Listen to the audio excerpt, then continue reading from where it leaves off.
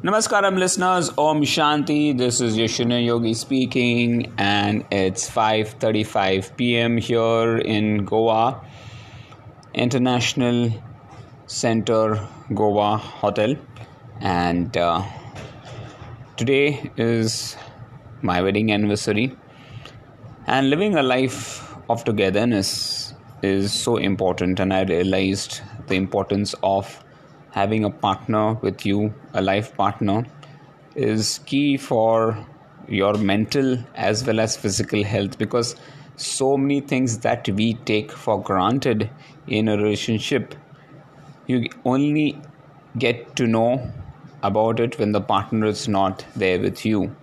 And every time I used to travel alone, every time I used to travel abroad, I have felt that absence, and that's made me realize the importance of having a life partner all along with you in your journey of life. I think it's a very beautiful relationship that we must nurture and take care of. The beautiful moments that we weave or cultivate. That is key to having a blissful, loving life. That's one thing that has really changed me as a person. I always wanted to be the best version of myself, but it's only recently that I have managed to improve myself. And a few things that has changed is, of course, journaling, recording this podcast on a day-to-day basis. I've realized what are my shortcomings. I have tried to overcome them, work on them personally, and change the way I react and behave and talk, in various situations, specifically, with my life partner. Because most of the times we take the other person for granted and expect, there's a lot of expectations. And I've realized that if you have to survive in a relationship, you need to be in the other person's shoe, think from the other person's perspective and not only your perspective. So I think that is very important. Love is not about sacrifice. If you don't make sacrifice, if you call it as a sacrifice, then you're actually shortcutting your life. It's not about sacrifices at all. It's not about compromises at all. It's about understanding the other person and finding joy in doing things which they love to do. So that is very important. So by calling it as a sacrifice or by calling it as a compromise, you're actually belittling the relationship. So you need to find joy in whatever they find joy in, and enjoy those moments, enjoy those small things that bring in joy to them. Only then I think a relationship will be successful. And I personally seen that relationship over a period of years, they keep on changing. When we got married as a young couple, we were madly in love. We were romantic couple guys, right? So we used to have a different relationship. And then when we had kids, we were more into a parental relationship, father, mother, and giving love to our kids, growing them up, nurturing them. And now that our kids are mature and they are studying in colleges that are outside the state where we are living in, the relationship also undergoes another change. Now we are more of friends, living partners, and we give each other company in the small things that we want to do, and I think it has matured as a relationship. So we are again going back to as if we were in college days where we were friends, and we would do things that each person would love to do.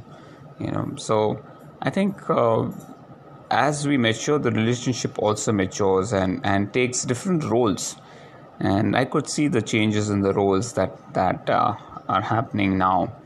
You know, got married in 2000, so it's around 22 years of married life, and it's been a great personal journey for me, a great learning experience, and I'm blessed to have Seema in my life. I do not know whom to thank, how much to thank, but I think I can thank my stars, I can thank my past life, I can thank my karma, I don't know what, but definitely, it's a blessing to have Seema in my life, and she's actually played a major role in my success. Even when I was down, feeling demotivated, when I was angry, when I was frustrated, when I was throwing tantrums, she stood like a rock with me, and that brings in a lot of comfort in this journey that I am in today. So thanks to the universe for giving me such a lovely, precious gift.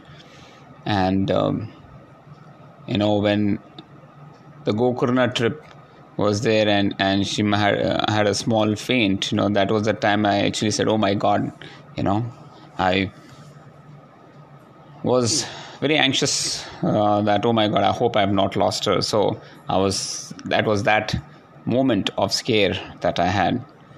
So here I am, celebrating my anniversary with her. It was an easy, lazy day, I would say. I woke up at around 5 o'clock and went out for a run at around 6. And I got a call from a friend from US. So I was just walking and talking for some time.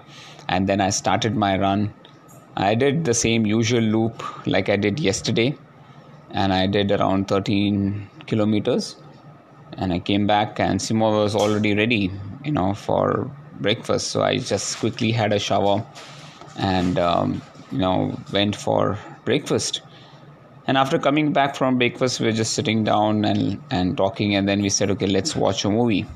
So we just started this Indian movie called Katputli, which is starred by Akshay Kumar and what's her name? I forgot her name. Rakul Preet Singh. So it is an okayish movie. I think they could have done a better job of it.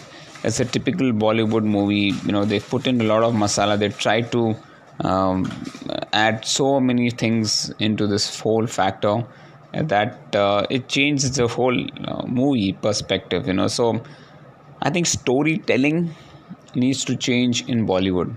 The way they are telling stories is a very typical Bollywood masala type movies, which nowadays I don't think there's an audience for such a kind of movie. They need to change the story and make it more realistic, make it more meaningful, and that will really add value to what they are delivering. So yeah, that was it. And then we went to Grand Hyatt for lunch, and we were quite full. We had 2 starters and some Thai green curry and rice, and it was a lovely meal, I would say. And we still wanted to have our favorite dessert from She Sells. So after having a lunch, we drove down to She Sells to have that particular sweet dish that we always crave for. And then then we went to the hotel where we are having our camp, and we paid the second lot of the advance payment and locked the rooms for ourselves. So that's what we did, and came back to the hotel and just started rested it out, and we again continued the movie that we had paused and finished the movie. And after that had a few calls to attend, and here I am now recording this podcast. So I would say a nice, relaxed, easy day, and I think this is going to be the last relaxing day for this year, because again The work is going to start.